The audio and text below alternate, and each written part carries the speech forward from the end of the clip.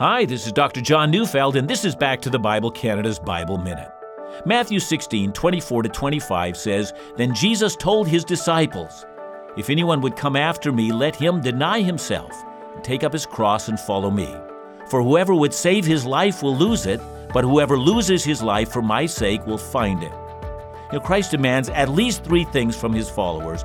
First, he demands death to the old way of life. And second, he demands a radical reorientation of priorities. And third, he demands we abandon our short-term perspective for an eternal perspective. Those three things are given to us in our conversion. Jesus demands that we put all our eggs into one basket, betting our entire lives on this one thing, that his promises are true. Listen to Back to the Bible Canada each weekday on this station or online at backtothebible.ca.